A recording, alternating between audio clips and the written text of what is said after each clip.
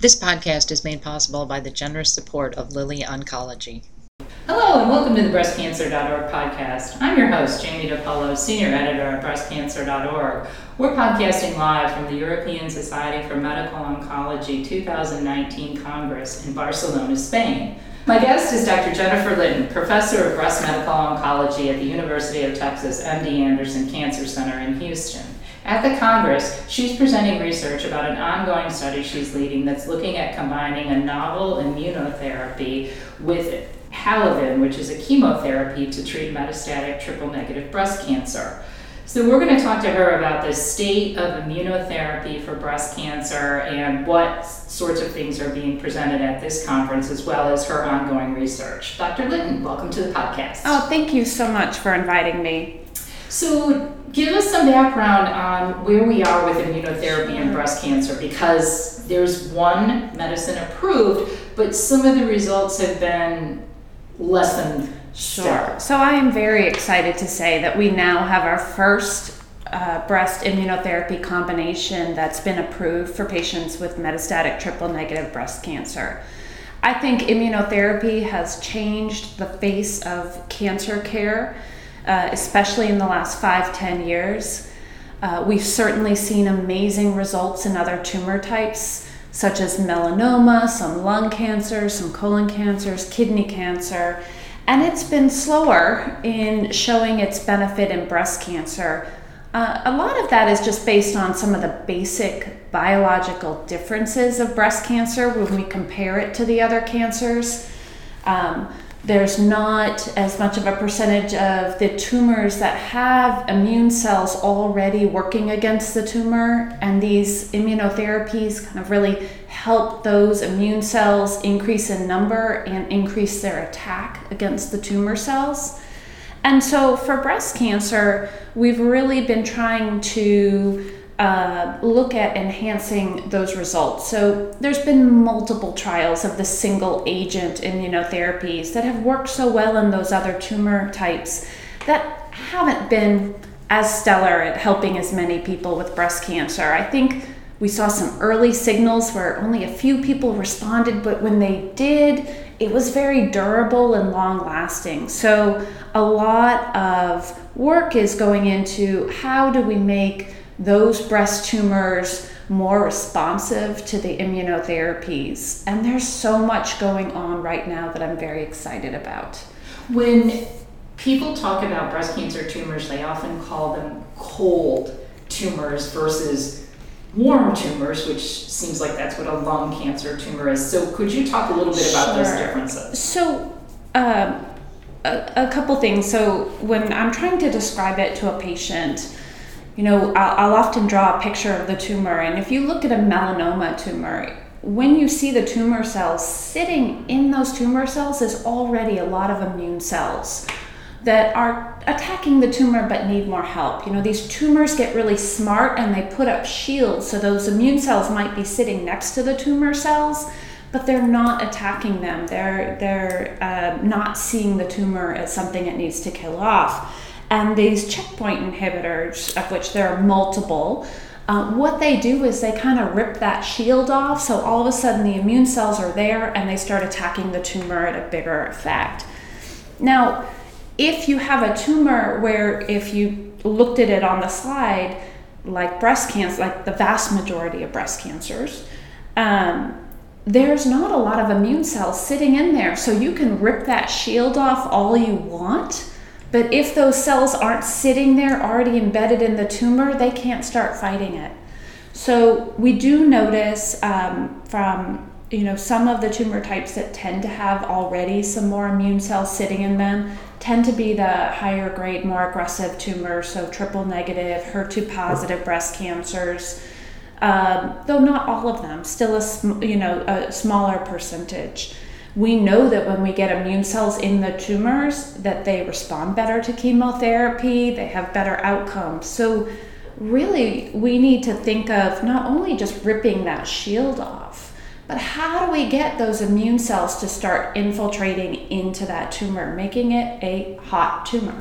Well, that was going to be my question. So how how does that research even look? Like, how do you get more immune cells into a tumor? So I think that what I'm excited about is there is a ton of research going into it, and there are a lot of trials, not just in breast, but across the board, looking at these immunotherapy agents, either pairing them together, not just the rip the shield off checkpoint inhibitors that we have, but also the kind that rev up and put more of the attack immune cells sitting in the tumor. We're looking at different dosing of radiation therapy. We're looking at ways to directly inject into the tumor to start to cause a local reaction in there as well.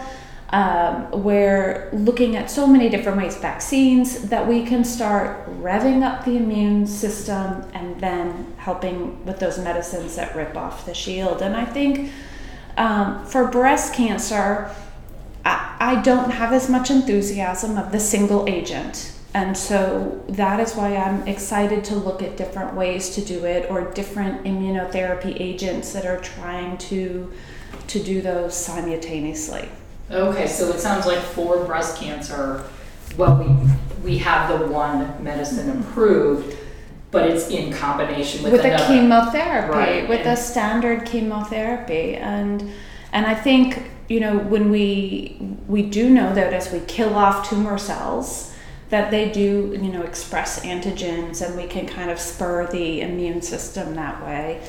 Also with triple negative breast cancer that's metastatic and fast growing, those immune medications need some time in your system to really work. And so part of it is not just making it more of a hot tumor, but also giving us the time to get enough time for the immune part to really start revving up as well. So, right now we have nab-paclitaxel and atezolizumab for first-line metastatic triple-negative breast cancer patients. For this combination, the FDA did approve it with a specific requirement of looking for PD-L1 staining on the tumor-infiltrating immune cells. And so for patients with metastatic breast cancer that's triple negative, that is something their doctors will be talking with them and doing the staining that before we didn't routinely do for every patient. And that would give us an idea of if you are eligible for that particular combination. But there's some patients that don't have that PD-L1 staining. How do we get it there? And can we induce that? And so a lot of different trials. I am presenting at this meeting a trial in progress where we're looking at eribulin, which is a standard chemotherapy that we give for patients with metastatic cancer, both ER positive and triple negative. We're pairing it with a brand new pharmaceutical that has that shield removing part of the checkpoint inhibitor, but it has a second head to it. It's a fused protein, and the second actually blocks TGF-beta. And by blocking TGF-beta, and that's a protein. Mm-hmm. And so what it's doing is also trying to block some of the other ways that the tumor can respond to shut down the immune system. Right? We have all of these feedback loops. So this really helps us not only try to rev up the immune system with the chemotherapy, take the shield off, and then block the feedback loop of turning off the immune in that tumor. And so we're looking at that particular drug for the first time in combination. So it's a phase 1 trial, and so we do have a poster showing that trial in progress. But I think that we're really looking at how do we improve this across the board, and I'm very excited about looking at all the different ways that we're going to use immunotherapy in the future. I think Jim Allison rightly, and I say this with full disclosure because he is at my institution, but has changed the face of cancer care, and now that was the beginning, and I still feel it's only scratching the surface of where we're going to go in cancer care. Okay. One last question for you. I'm curious, most of the immunotherapies, or in my limited knowledge, they do target, as you said, the PD-L1. Are there other targets that are being looked at, or why is that? Was So that just many. the first one? That's what that, as far as scratching the surface. So there's so many other ways to target the immune system, both the kind that rev it up, the agonist, as well as the antagonist that shut down that shield. And my friend Beth Mittendorf, who is a phenomenal doctor in the world of immunotherapy, she's constantly talking about using pedals in your car, your brake and your acceleration, and constantly moving between those. And I think that, although to date we haven't had the huge responses yet in breast cancer, I don't think every person needs immunotherapy. I think there's a lot of people we can do less for without the toxicities, because to date immunotherapy does have serious side effects that we have to monitor differently than we're used to in chemo.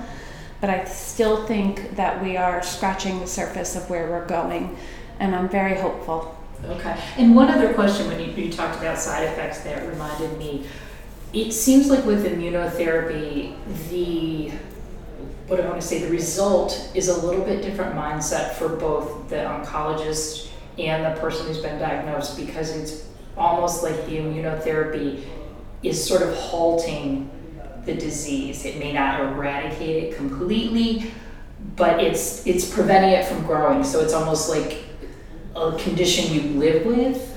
Well, is that fair to say, or no?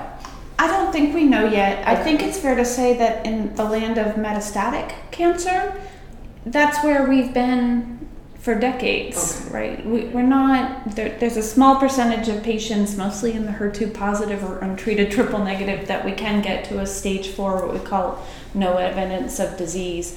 But for the vast majority of patients with metastatic cancer, I do feel that we're slowing down the growth, hopefully prolonging life and improving quality of life with our therapies. But we use one therapy for as long as it works until it stops working, and then you move on, with the knowledge that one of the hardest conversations we have as oncologists is there's certainly a time in patients with stage 4 cancer where we do more harm if we just keep treating.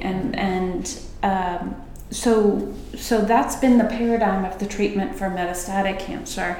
When we look at those patients with melanoma and other, immunologically hot tumors, again, not curing everyone, but what we saw in those tumors and what we're hoping to get to in breast cancer is there's a certain percentage of patients where they don't see disease anymore and it lasts for years and years. And that would be paradigm changing for a patient.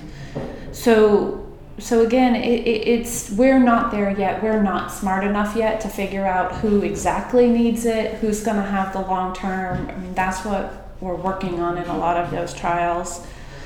We're not smart enough in a lot of ways that we need to be. I mean, to be really quite honest. And I am, somewhat reluctant to say that everyone needs immunotherapy in the metastatic setting, because we might do more harm than good. We need to really find those biomarkers that tells us who's going to respond and to what agent than the all-comers.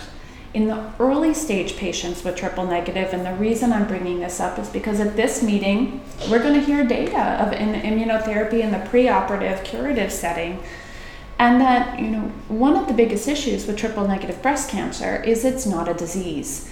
It is a group of tumors that are lumped together by what they are not versus what they are. And one of the biggest benefits that I see in the preoperative chemotherapy is we really can separate those folks who do fantastically well. They have a super chemotherapy sensitive tumor and their outcome is fantastic. There's another group of patients where it's just very resistant to chemo. These are the folks that we need to concentrate and do more and figure out what's biologically driving their tumor and how we react to them. I have yet to see, and we're all looking for it, that perfect biomarker that tells us ahead of time who's going to respond to chemotherapy and not, because I really think we need to start thinking more of there's a group of people who are going to do great, and we need to figure out how little we can do to them to have them do great, and maximize, decrease their toxicity. And I think we can, even in triple negative, and then identify the folks that are going to be chemotherapy resistant. And these are the folks we need to spend more time with targeted therapies against their tumors. And so I think the idea of just put everyone together in one big trial and throw a drug at them needs to be over. Okay. That makes sense. And I guess the one other thing I was wondering, it doesn't seem like we know yet either how long people need to be on immunotherapy. Because is it 1 year? Is it 2 years since is it for the rest of your life? We don't know. We don't know yet. I will be thrilled that that's our next question, right? That would be ideal. I was just with a group of colleagues recently, and we were talking about her trastuzumab. And same question, the transforming drug for HER2-positive breast cancer patients. And we all in our practice have those folks that showed up with metastatic cancer, untreated, you had never seen an antibody, and are 10 years, 12 years, 14 years out with no evidence of disease. I never say the word cure because I'm very superstitious. Right. No evidence of disease is very good.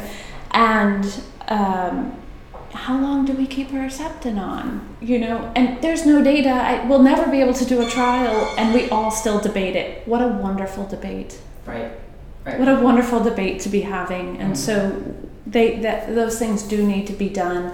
I think those trials, as we get better treating patients with metastatic cancer and hopefully make it a much more chronic disease than it is, this is where public funding for the large trials and cooperative groups and international cooperative groups are going to have to be the ones set up to answer those questions. Thank you very much. Appreciate your time. Thank you.